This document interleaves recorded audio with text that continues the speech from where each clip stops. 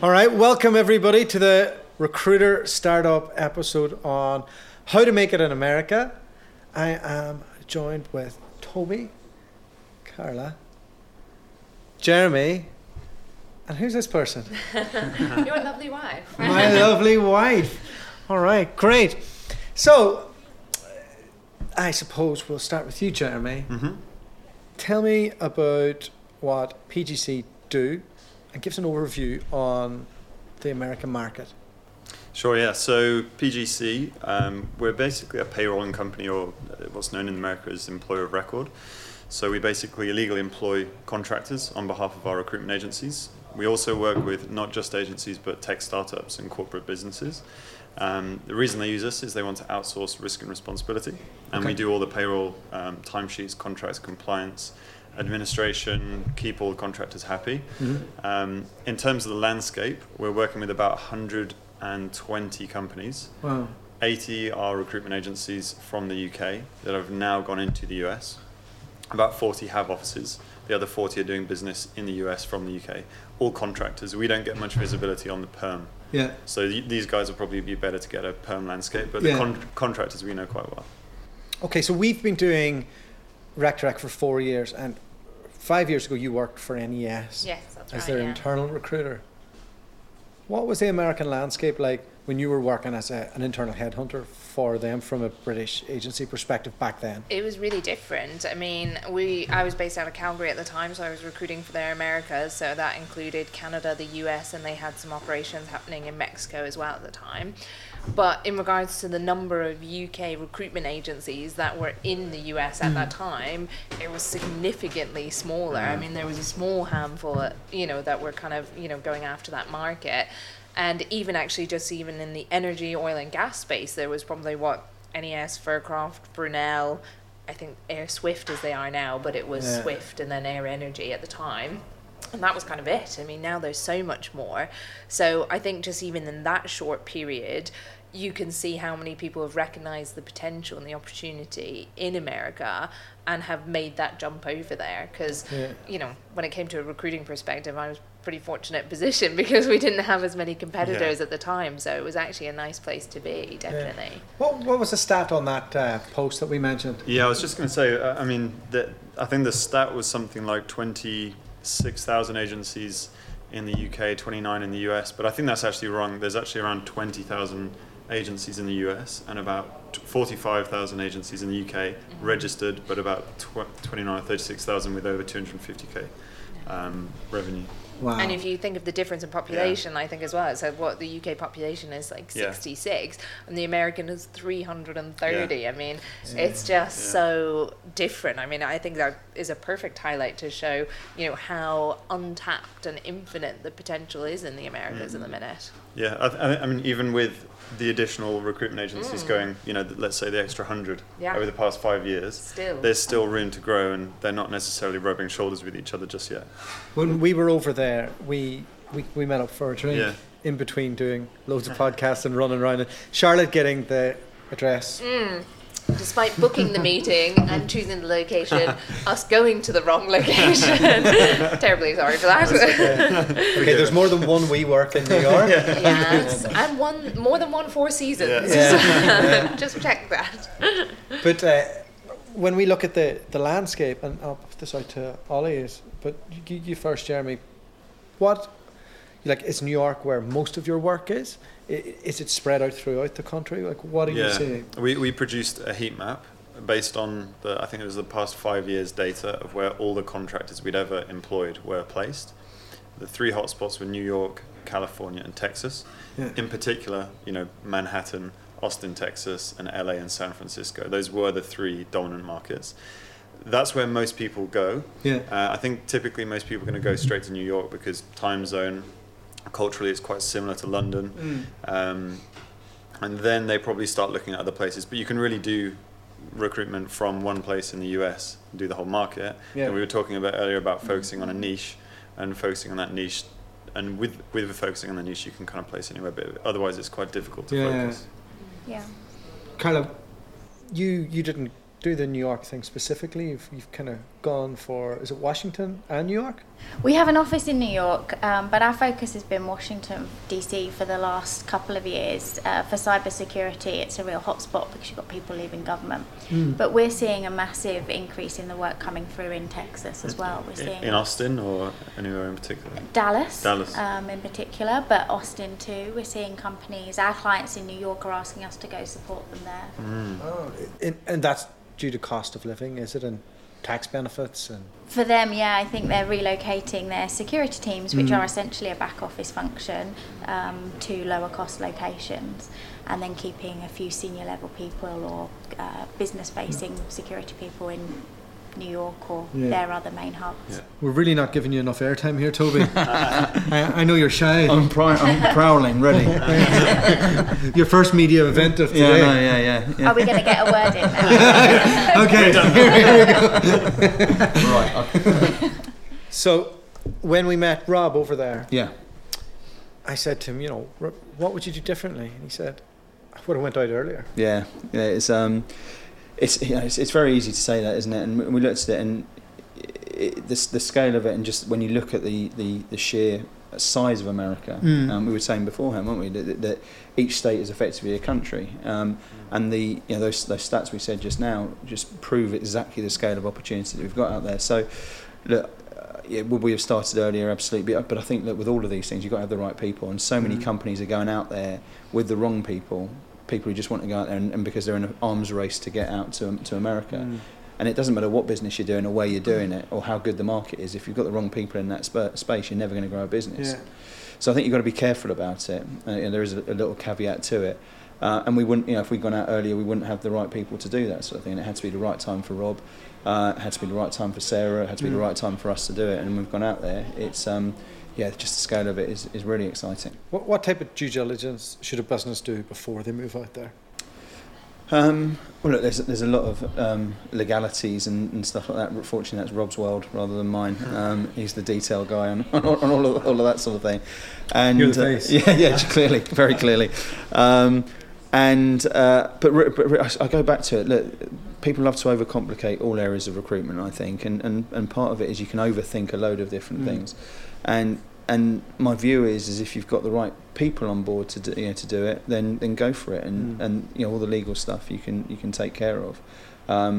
But it is it's the job. You can do it from here, as we were just hearing stats of. So what, half of your client base pretty much is doing it from here to there. Yeah, exactly. And of course there's logistics to that. We did it for 8 months, and it was hard work. Sarah and Rob were staying in the office till God knows when at night and starting later, and sacrificed a lot of their life for it, which I'm being massively grateful forever for. But it makes it a difficult thing with time zones, and you've got to make sure that you're able to do it. And clearly, in any job, I think you can do it better on the ground than you can do remotely. Yeah. How do you find running a remote team and working jobs from over here? Like, what does that is that a challenge? How does that work for you? I think it's a challenge if you want to scale, and we really want to take advantage of that opportunity, which is why we need more people on the ground there. You can do it from here, we have done for a number of years, but you don't get that face time, and face time in recruitment is what makes your deals happen. It's what makes you win clients, get those deeper relationships. So it's much harder to do from here, I think.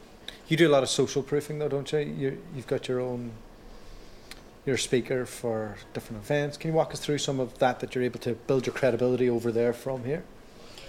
Yeah, there's lots of things I think anyone can do. I'm fortunate enough to write for Forbes, which gives us a real credibility level. But you can make your presence really well known with tools like LinkedIn now and things like this, where you can really showcase who you are. And we do a lot of Skype calls and Skype meetings now. We produce quite a lot of research around salaries, so we'll do that with a screen sharing and talk people through it to try and mitigate some of that FaceTime. I think it's quite interesting, you sort of mentioned the FaceTime element, because the business obviously that we own and operate at the moment is kind of a fully remote business. I mean, we have a remote team, we specialize in international recruitment, we don't necessarily get to meet a lot London of our candidates. London as well, Manchester as well. But we haven't had kind of the luxury to date to be able to meet a lot of those clients, necessarily meet the candidates. And it's funny, for a while I think my mentality got into a remote recruitment is 100% possible, and of course it works and it does all of this. But then I think, exactly as you mentioned in regards to scaling and building that out, without that FaceTime, it is a challenge. And I think this process that we're now going through, Dilda, very grateful to have started with the podcast, but now we're taking it on the road and we're actually like going to New York, meeting people and stuff. I think I underestimated how important that FaceTime was. I think I fell into this habit of remote recruitment's fine. You don't need to meet people. It's okay. We now have the technology to do it.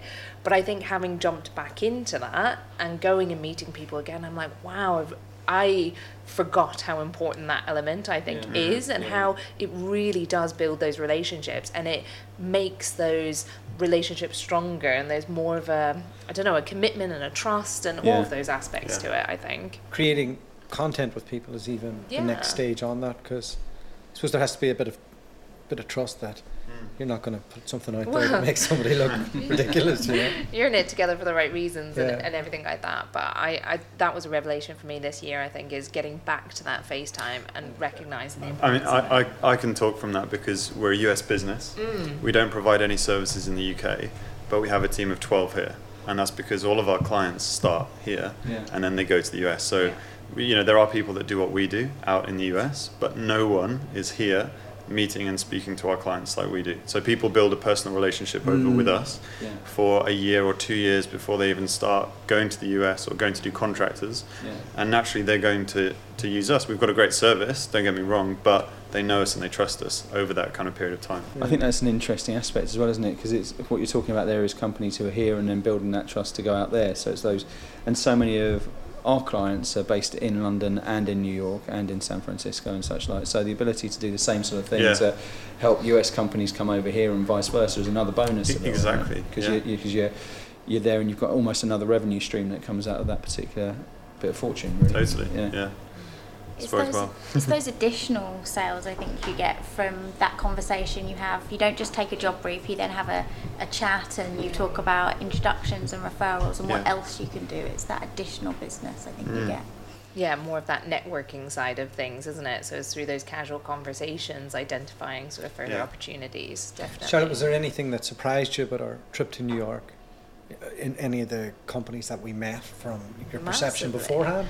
Massively. I mean, I think just obviously seeing the increase in volume of the recruitment companies, but also as well, I suppose, really seeing the differences. I think to an extent as well as a rec, you probably fall into a terrible category of recruitment agencies are all the same, and you're all looking for the same thing, blah, blah, blah. That's a very naive view, but, it happens. You fall into that, you're recruiting a similar job. And I think actually going and visually seeing like, wow, okay, this is this type of person and this is the setup they have and this is theirs. And they're, like Fade in a 320 person machine. And it's just, and they're all so different. And the people are all different. And the visions of the business are all different. And I think, again, without having seen that and spent the time with people like Rob and stuff like that, it's, whilst you can get a sense of it, through emails, through talking and all of that, sometimes seeing's believing, and I think actually having that, for me, was, I walked away from New York going, wow, for someone, America's an exciting opportunity, but more importantly, like, you have a range of them. They're so different, and people are going to be different and suitable for different things because of it. I think that's absolutely so. You see it a lot in America. I think there are so many different culturally different businesses within it. I think probably even more so than here. So my surprise with it was the American market and how fragmented it was, and how people would do literally anything in the majority of US based businesses. So they're recruiters without a niche or a specialism. And obviously the UK market, I think for a number of years, has been going very heavily specialism and niche orientated. So when you're out there and people are doing something, it's almost like they're doing a different job. So when you bring people into it from a US business, culturally it's a big change for them. It's almost doing a different job for them when they're doing that. So and you guys said that you did a great job for us earlier this year with James, who came over to us. And I think that bit there of understanding a business and putting the right person into that for the right reasons is exactly what you're talking about in terms of knowing a business and understanding a business and putting the people who are right for that company into it, which is a big part of the job, right? Yeah, it is. Sure. It brings me to whenever you started with it, when you were with NES, and you're under a mandate to find Americans, and really The lads just wanted people like them. Yeah, that was a challenge. I think definitely it was a new internal recruitment function. They had decided to invest in that, and they did it with all sincerity. They had all the right intentions of they wanted to build a local sort of workforce. But again, coming back to this cultural setup of how their business ran, they were 360. Everyone owns their own desk. They own their clients. They own their candidates. They run the whole machine. And traditionally for Americans, that's not the way they operated. I mean, there are some 360 shops, but a lot of it's 180. I'm a recruiter. I don't do any sales. I'm a sales guy. I would have no interest in recruitment. And it's just very different.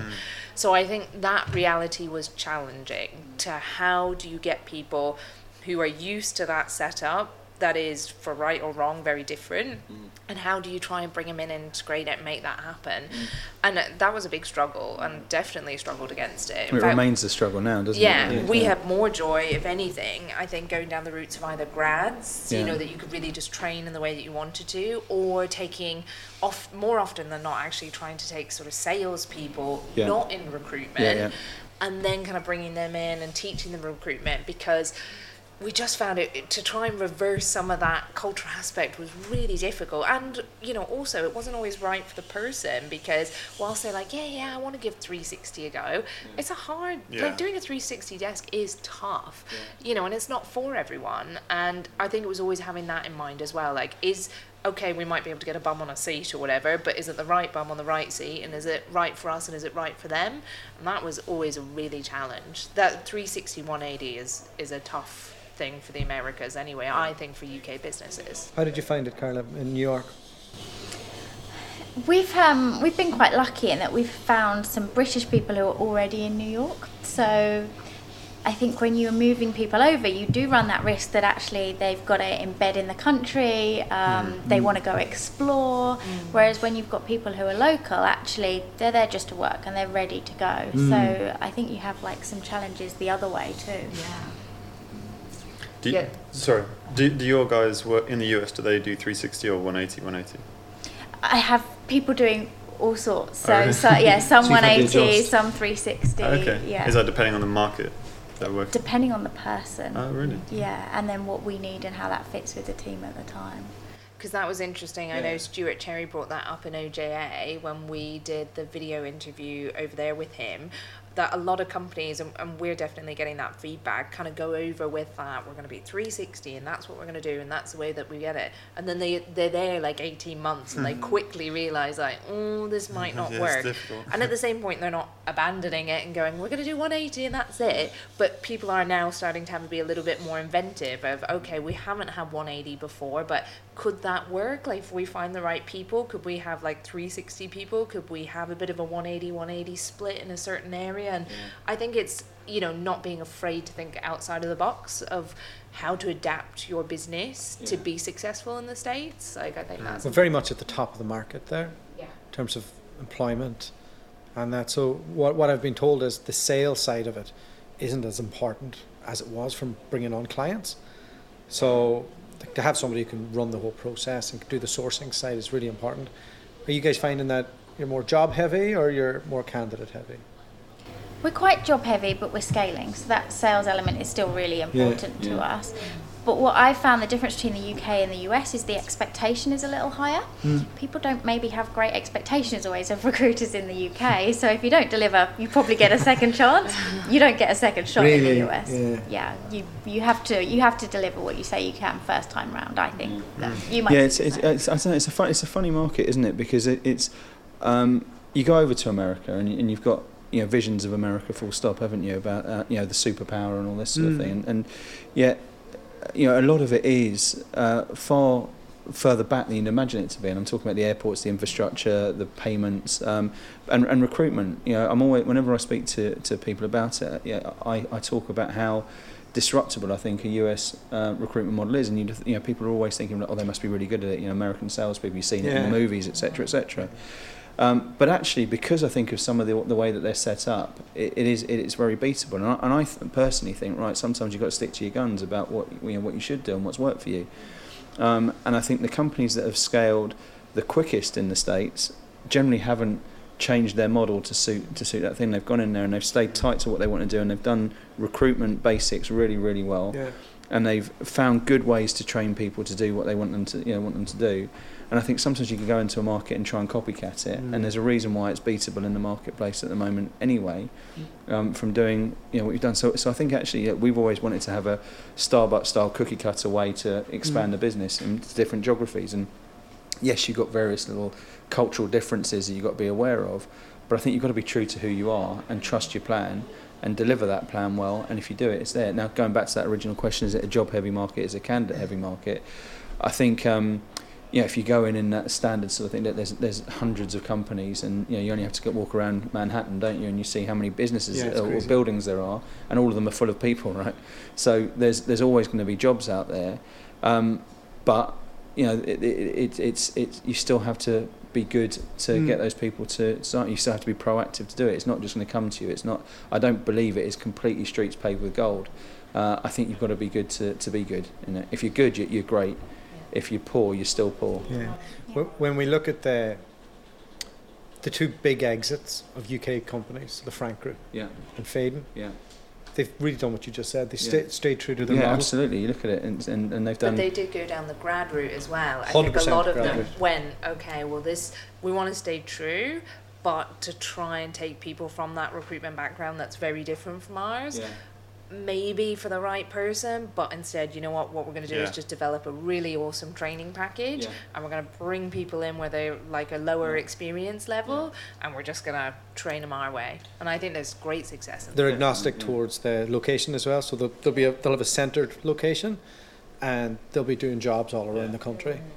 I think that's interesting that you don't really need to meet people they're saying you don't really need to meet people face to face to do deals. Yeah. But they tend to move around a lot, don't they? So when you look at it, they will they'll go on the road trips, and they'll go to Boston from New York, and they'll go to Chicago from New York, and they'll take internal flights, which are peanuts effectively, and do that client meeting side of things, and then come back to it. Look, I go back to when I started in recruitment, 2000, it was actively encouraged not to go out and meet people. So yeah, it was like that. Why would you go out? It'd be wasting your time. You could be here, banging on the phone, and nostalgic days. But potentially it wasn't. The world's moved on a little bit, and I think probably back there, I do think recruitment's a couple of years behind where it is, and that gives you, if you can take contemporary tools and hit it hard, you can really run a long way in the market out there. I think just to touch on Kyla's point, interesting, you mentioned, in the UK, like the expectations of recruiters, and, you don't quite get it right the first time, they're probably going to give you another go, and in America not. I think that lends to, and I know Rob spoke about this, I think, when we were there, I think in America they have much higher expectations of recruiters because they do actually see it as a consultant position. They are hiring you, they are engaging with you for your advice, your recommendations, for you to actually go and find someone, and it's seen in a really positive light, and it really, in I suppose the light it should be seen, that you are an expert in your field and you are there to provide a consultancy service. So I think because of that, it does mean you don't get it right, and you're kind of not going to be given a shot or whatever, or they're certainly going to not be happy with it. But on the flip side, I think for doing business and sales, it's a lot of a warmer reception, because they are already looking at you like, oh, great, you're a recruitment expert. And if I'm hiring, I'm going to listen to you because you're an expert in your field. Whereas I think in the UK, they don't it's my dream. I mean, this is my soapbox for ages about this. It is a profession.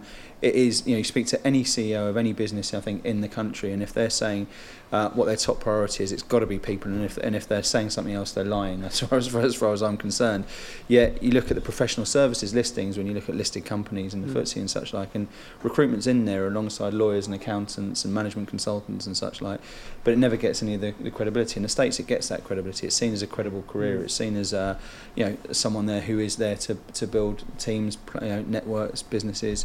And that's something I love about that country, and I love about the profession out there, and something which I'm really passionate about growing over here as well, making sure people really see themselves as professional when they're doing the job, and clients see you as professional when when they're having the service from you as well. You've developed your model around that, haven't you? Absolutely, yeah.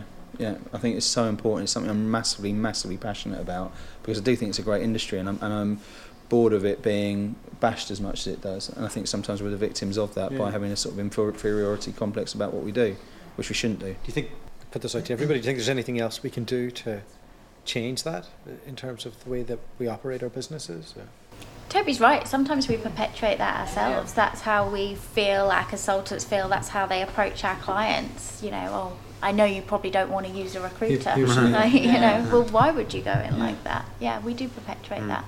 I think that's even reflected, moving on sort of a little bit, but into regards to fees, I think that's reflected in the fees that you can get in the States versus the fees in the UK. I mean, here we're kind of like, Joe Blogs down the road, give you 15%, well, I'll do it for 12.5, and you shouldn't undercut your fee, because at the end of the day, if you believe in the service that you're providing and it's valid service, you should be going in at 20%, 25%, if you believe genuinely it's value add to that business. Yeah. And I think, again, you look at the fees in the States, they're charging 20, 25, 30, 35%. The fees are just enormous, but people are true to that because they know it's a worthwhile and valuable fee for their time, for their expertise that they're providing.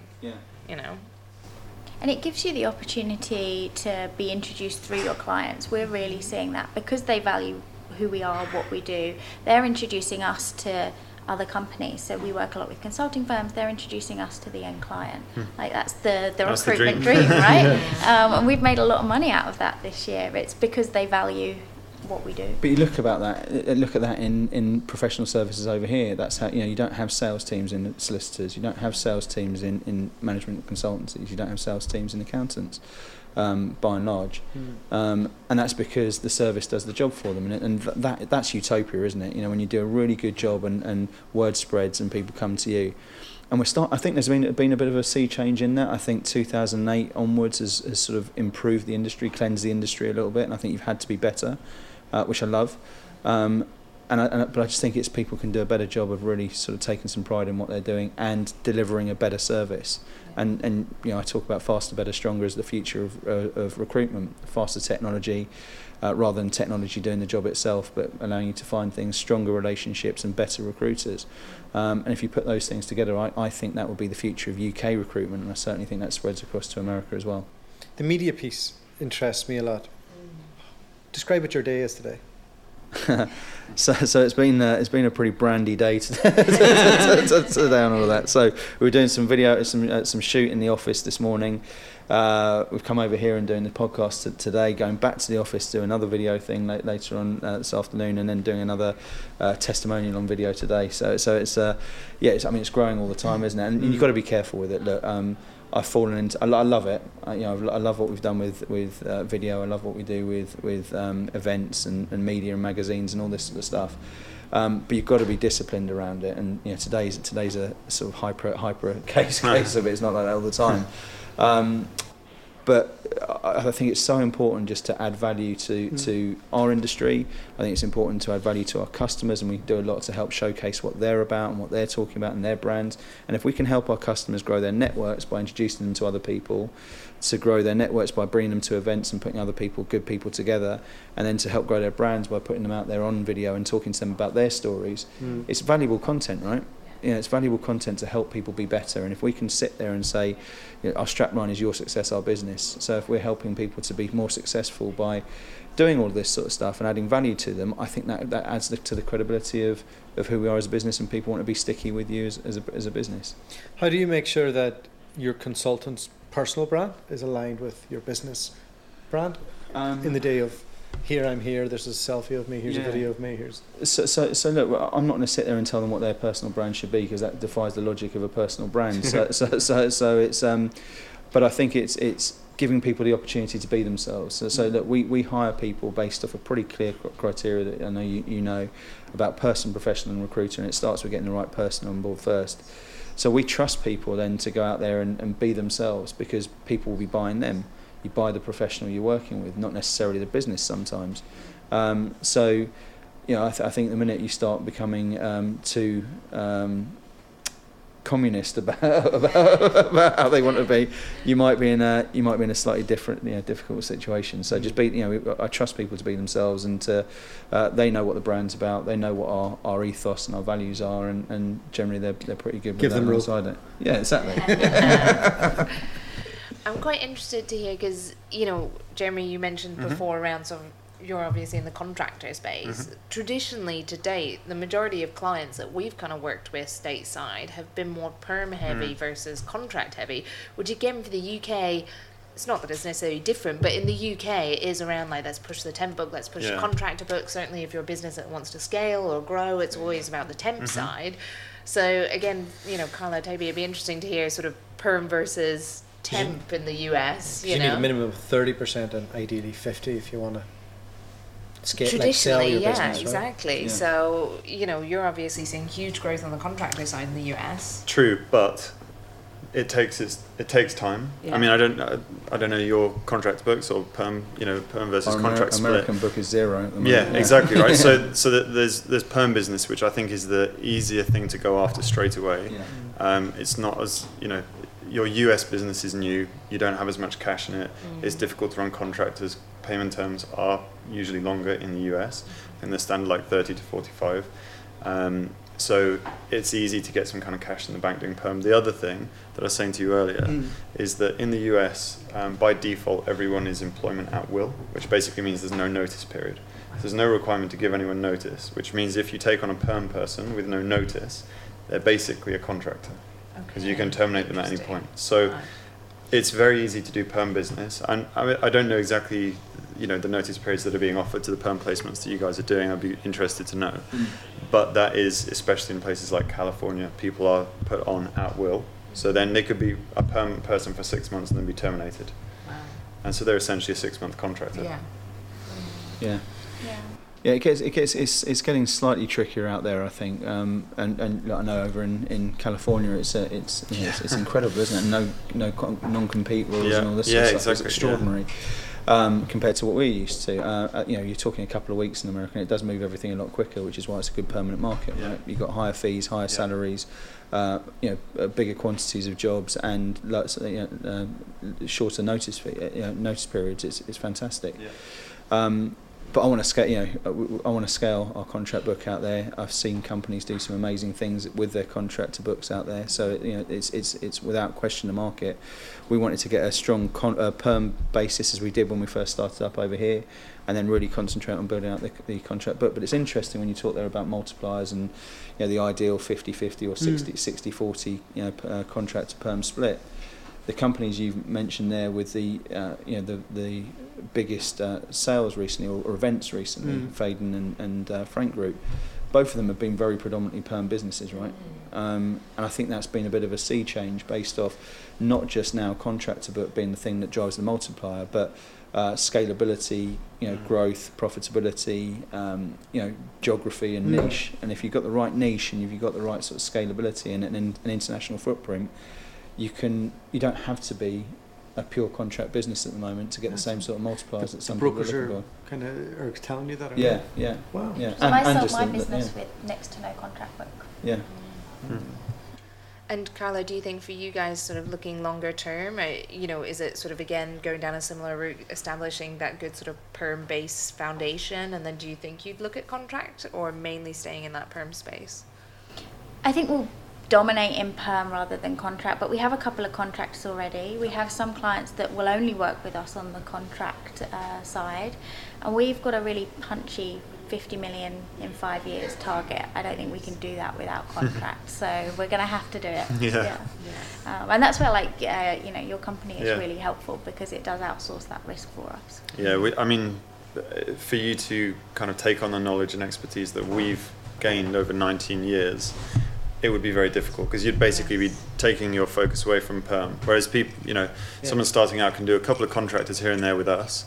They don't have to kind of refocus everything and invest into building out the infrastructure for contractors. And then we can just do that basically, and you're tapping into our expertise. Yeah, it's where the 50 law's million. different in so many states as well, isn't it? Yeah, exactly. Like California is notoriously difficult. All the complexities in employment law are in California. Yeah. Of course. Is that 50 million going to be multiple offices in the US? Is it going to be just in cyber? What's the kind of road plan on that?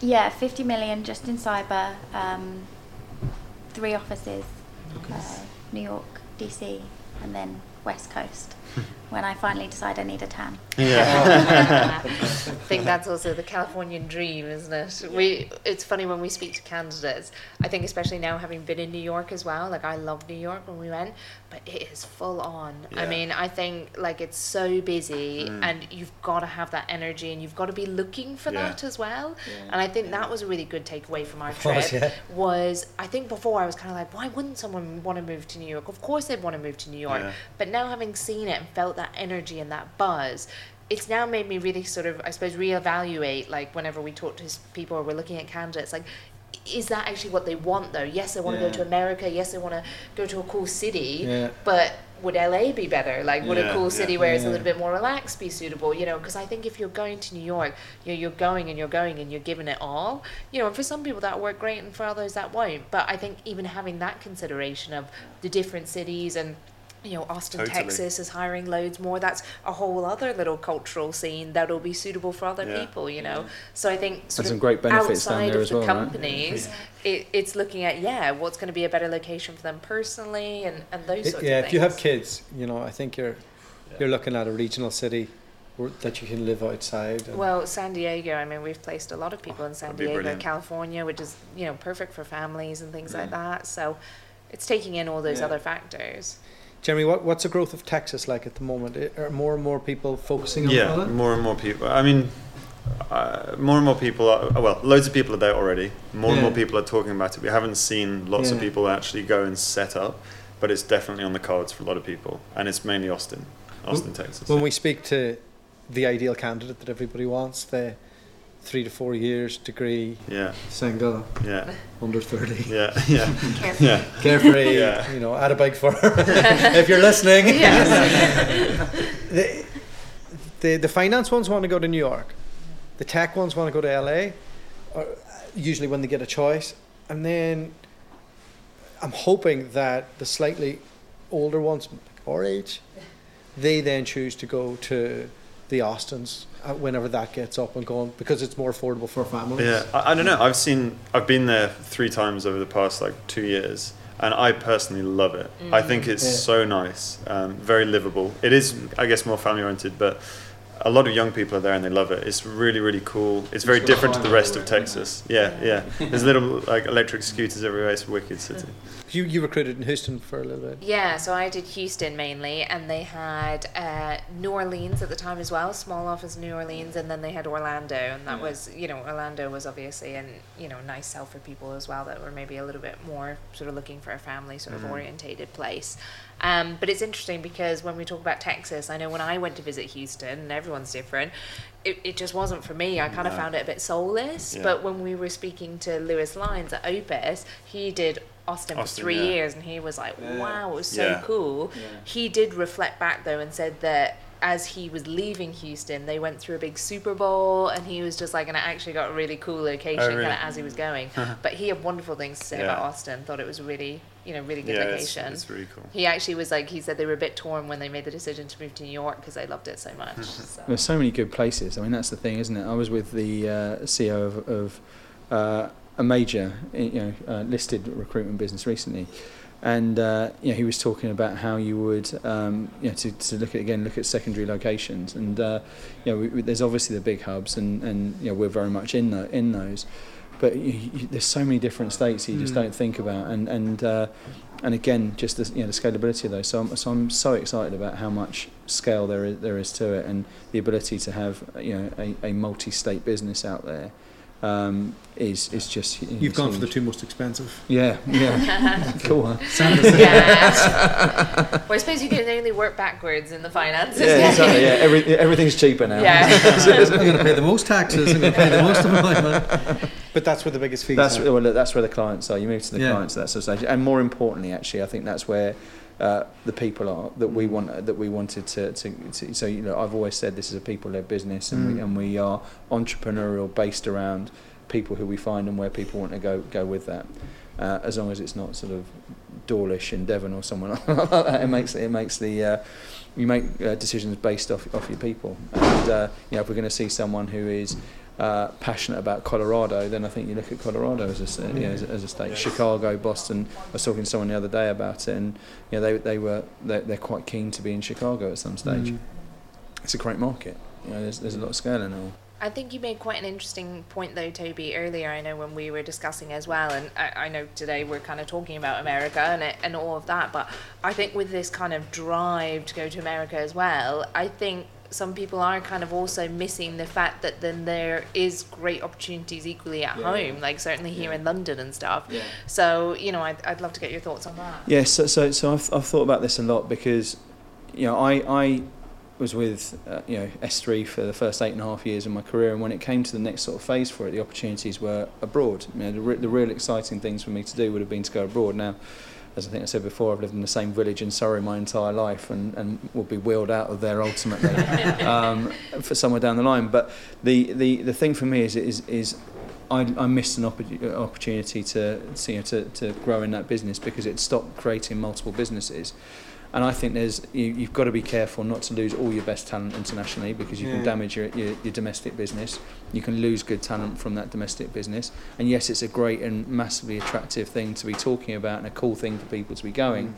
But I think you've also got to recognise that this is a wonderful market, the UK. It is the home of recruitment, as far as I'm concerned, the centre of the recruitment world. It's where the best recruitment in history has been done. And I think it's whilst it's busy, as we talked about with some of the recruitment companies in here, to be the best in it, you can be the best in it if you work really hard at doing that. And there is so much scale and so many different markets and so much things you can do here as well. I want to make sure we're always looking at opportunities to invest in people domestically, as well as give them great opportunities to say, right, I want to see the States or Europe or Asia and beyond. I think it's an important thing for us to do, and it's certainly something that's going to be in my head as we continue to grow is where are my opportunities for people domestically and how do I invest in them rather than just say, right, okay, this is all about diverting our attention elsewhere. There's some upside to being in a more established market too, right? We sometimes have to introduce what recruitment is to businesses in the US. You don't have to do that here, and when you sign them up, they know what they're signing up for. And are you just going to be focused on the US, or are you going to grow in other markets as well, like the domestic market? We're still growing the team here in the UK too. So like you, I think there's still a lot of potential in the UK, and we certainly haven't hit ours, so we're still growing here. Interesting point. You said that you left S3 whenever they stopped scaling offices. It's really important to catch a company on that upward curve, isn't it? Yeah. So look, I joined it 450 odd people in the 12th company in the group, and I often you think back and said, what if I didn't do the 2 years in events? What if I didn't do the 3 years at university and I got in 5 years earlier? And you could have been in a great situation, and I loved it. I had the time of my life there. It was an amazing 8.5 years. I learned so much from some amazing people. But that sort of stage, and I never thought I'd actually leave there, but it just got to a stage where it was a different opportunity than the opportunity when I first joined. And I love that idea of, I think it's absolutely the right model, give people the opportunity to entrepreneurially grow and invest in new businesses and startups within a group of companies. There's nothing wrong with that model. That is a genius model, and it only doesn't happen when people don't want to give anything away or get too protective or don't want to invest in other people around it. So I want to live that model, and I want to keep on making sure that we're giving people the opportunity domestically and meritocratically to come through and doing that. So people joining our business, joining at a really interesting time rather than 2,500-3,000 people down the line, to be involved in that and see it come all the way through. And look, ultimately one day would I love to float like that business did. That would be a dream, That would be, that's the ultimate sort of thing. So right, we are the best in the world at what we're doing. We've floated. We're a FTSE 200 company. The pride you felt at that sort of stage by being involved and being a part of that was awesome. And to recreate that would be even more awesome. Yeah, I remember being at a large recruitment firm and seeing like the management team had been there already for 5 years and thinking, you're going to be here another 10 years. Yeah. They're not opening offices anywhere. And I didn't have the knowledge I do now because of what we do. But if I was at that stage and I was 2 years in, I'd be looking at who's opening offices, where. Yeah. And one of my friends, he left. He was on a management track, then he left to join a startup, and now he's just done an MBO in half the company, on it. I remember having that conversation as well when he was considering the offer, and I mean, there was marginally more money on the base or whatever, and I remember him saying to me, oh, but Charlotte, you know, at this company where I am now, and I'm on this management track, and they tell me I'll be a manager in 18 months or whatever, and I was like, but if you don't, like the other one, you know, you could go and you could do it, and it could all go horribly wrong. And you know what? I'm sure you could come back here and they probably go, you know what? You've gained more experience. Jump back on and we'll see how you go. And you'll be on that same management track in 18 months. Or you could go, you could put all your heart and soul into this growing business because you have the energy and the drive and the motivation to do it. Yeah. And it could take you, you know, who knows where. And, you know, before you know it, it was like he was director of that region. And then, as you say now, he's already like a half shareholder in this new company with the guy. And, you know, so I think sometimes if you've got that drive, you've got that motivation, that entrepreneurial spirit, and, you know, you want to sort of look to invest in a company that's going to invest in you, I'm always a big believer. And again, with people moving abroad, I use a similar analogy. If you give it a go and it all goes wrong, just go back to what you know. But at least you tried and, you've experienced it. And the worst case scenario, you go, hey, that wasn't for me, you know. But if you never did, you'll always question it. Yeah, you know? it is that sort of thing to really give it a go, isn't it? I mean, those are the things. People shouldn't do it, I don't think, as a sort of, you know, gap year. Which you see people, you know, see people taking these opportunities out sometimes in those businesses. To go it, you go full into it, and you maximise the opportunity. So you're talking about fading earlier on, right? And don't know if you met Harry U-turn from, but No. But I've heard, you know, I haven't either, but I've heard great stories about him being someone who went there very early on, built that business up, scaled with it, and then moved into the CEO of the business after the second event, right, or the first event, I think it was. Yeah. And so everyone's got that opportunity. You know, when they're going over and they're taking that thing, they're not just going in there to do a job. And I hate the idea of people just going in to do a job and just to do stuff and go through there. If you're going in for something, you should go into it with all your heart, smash it up. And you know, if you're there and you're landing in a business that's 10 people, 20 people strong or whatever, then make the most of the opportunity, climb the ladder, you know, be meritocratic, and then drive something in a big way. And I think sometimes people just you know, go through the motions, which is a massive waste for when you're doing that. When you're taking that sort of a move, go for it with, you know, my advice is definitely just go with it with everything you got and outwork the competition. And if you do that, you're in a great spot because it can move so fast. It really can. I think what's been quite interesting as well is coming back to sort of that London market is we've actually had a number of candidates that we've placed recently in London that were local in the market but have also kind of come back, and we've had colleagues we worked in Australia that have come back to London, and kind of the feedback that we're getting is like, oh, the London market's like really good at the moment, it's really hot and this and that. And I think people kind of forgot a little bit about it, you know, so I think, again, as you say, it's all this shiny thing of, oh, great opportunities abroad, let's move here, and this and this and that. And then I think people kind of forgot that it is an established market here, but that doesn't mean that it's a bad market, or, you know, there's loads of potential and loads of opportunity. And it's hard for people who are new to the industry to pick a winner of a business because there's so many, and a lot of the same messages are coming. So who do you trust? How do you figure out who's reputable, who's got a plan? And young people don't go on to Company House and look at profits and go on, like some of them go on to Glassdoor, but it's very hard for them. So I think it's tough picking a winner. When you look at the recruiters that excite you whenever you interview them, is there anything that you look for? Their values, like I agree with you, it's all about the people. So like my biggest thing is honesty. You can make mistakes, but if you lie to me, just don't show up the next day. You're dead to me. You're dead to me, yeah. So it's really about their values. And then it's that, not gut feel in an interview, but can I work with you? Do I want to invest in you? And I hope that they're choosing me because they believe I'm going to do that for them. What do you reckon? I mean, so, like, as an internal recruiter, which is more my background, I've interviewed hundreds, thousands of people, and I always find at the end of an interview, one of kind of my biggest bugbears is, you know, often you ask people, like, what's your motivations for applying for the role or this sort of thing? And they always sort of say, oh, well, I'm looking for this, or I'm looking for that, or I'm looking for this. And they never at any stage kind of say what they're offering. And I think that always, for me, like, kind of lets a candidate down. So when I look at a candidate, I look for values and all those other things as well.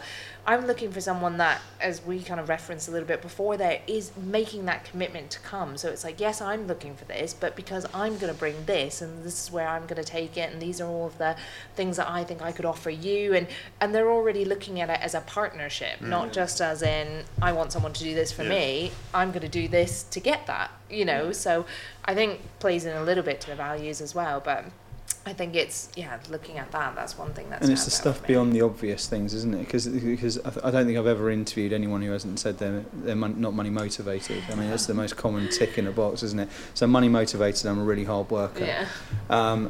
And the actual combination of those two is so rare. It's like the hidden gems. So people who say that they're hard working, which you've got to be. Like when you first get, we're talking entry level here. When you get into recruitment, there's no way of doing it well other than really high activity, just smashing it out there. Yeah, high activity, putting the hours in, doing that sort of thing. And you hear people are saying, I remember years ago there was a girl who came to us and she said she was talking about this mood board she had in her house, and on the mood board she had the car she wanted, she had the house she wanted, she'd written a cheque to herself for $1 million with a date that she wanted to cash that on.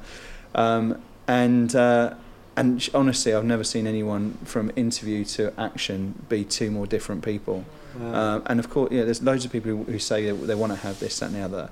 But the amount of people who are ready to really sacrifice, which is an important word, it's like a dirty word, but I think it's one of the most important parts of recruitment and business, full stop, is to actually sacrifice and put yourself in there to be good at something, to make enough mistakes. People play it so straight that they don't give themselves the opportunity to be bad, to be good. At some stages, and sometimes that's the company. They won't let people make mistakes, and they put fear into that. And but more often than not, it's people they're just trying to be, score the perfect goal, as I always, put the analogy into action on it. So I want people in there who are going to give me a little bit more than that, to tell me that what they're actually doing it for is something a little bit more than I just want to make loads of money, which is great. But really, do you? And I'm hard working. Really, how what have you done and what have you done to prove that sort of stuff? And I think it's a really rare commodity about how many people are really ready to put in what they want to do in it. And as your life evolves, your circumstances change, and you're both mums. And you talk about sacrifice to run a business. You're both business owners. How do you I don't know how you do it, but how do you find that? I'll put it to both of you, but how do you find doing that? How does that work? I mean, it is the juggle. I think it's a common problem for female sort of, whether they're business owners or workers or whatever, that are mums as well. It is kind of juggling that time, and I think sacrifice is a big word. But I think sacrifice in all aspects. You have to be willing to give a little bit in some places, give a little bit in other places, and also I think myself and Carla spoke about this before. Also appreciate and accept sort of flexibility. I think nowadays in recruitment, before it was very much we're 8 till 6 and it's Monday to Friday and it's this and this. And I think not just in recruitment, but generally in working practices, we're moving a little bit more into that sort of work-life integration, which can have its positives and negatives, for whatever especially if you're reasons. married to somebody who's like me. Yes, full on all the time. But at the same point, it as a mum, for me that kind of works a little bit better, because I can get up in the morning, I can have a quick check of the emails, and then I can do the kids stuff, then I can get them to nursery, I can work in that time, then I can take a couple of hours off, spend time with them, and then I do an hour or two in the evening. So I can flex it to make it work, and I think that's becoming more and more acceptable in the industry as well, that it doesn't have to be I'm at my desk at 8, I leave at 6, and if you're gone at 10 to 6 everyone's kind of watching and going what's happening, because long gone are the days of if you're not at your desk you're not working. I mean Carla, I don't know your thoughts, but yeah, exactly the same. I have to leave the office normally about 4:30, and then I'm not stopping, I'm doing the school run and all of that, but then that works for me. I can then work in the evening, and I'll work 8 till 12, 8 till 10, whatever it is that day. And my motivation has never been higher since having the kids. You don't necessarily know how that's going to affect you, and I love hiring mums because you are not there to mess around. The time you're at your desk, you are working full on. That is it. So I think it's a real benefit. I think it's increased my productivity for sure. I mean, I like to think I'm a pretty sort of productive person, but I completely agree with that. It makes you value the time that you do have, and you don't just kind of swan around and have a chat and a coffee, or if you do, it's for a reason. You're very much in that time, right, let's get on and get things done, know. Charlotte's obviously very capable, but I had to really try and persuade her to come back into the business. Like, it's going to be different this time. We've got 2 administrators. Like, you're not going to have to do all that, but I do need you to do all of this. and you, because it's different now, because we're doing more media and we're doing a bit more face-to-face interaction, you decided, you made a call to come back in, thank God. Kind of, did you go straight back in after kids, or do you have a wee gap, or like, was your head in it the whole time? I'm laughing because I was sending emails while I was in labour. Yeah.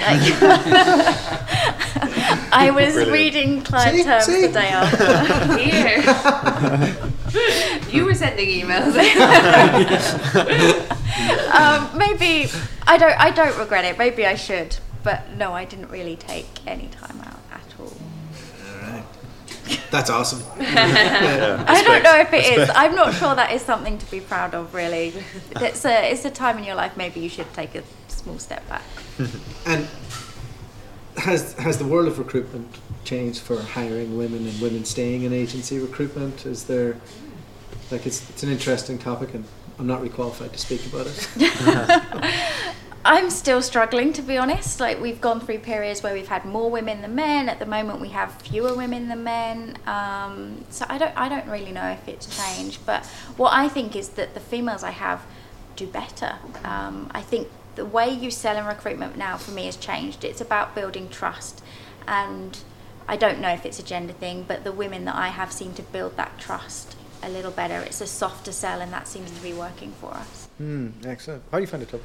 Yeah, I think it's about. I'd love to have more women in the office. We're probably about 30-70. And I looked at the data behind our recruits, the candidates who are coming into us, and it's 30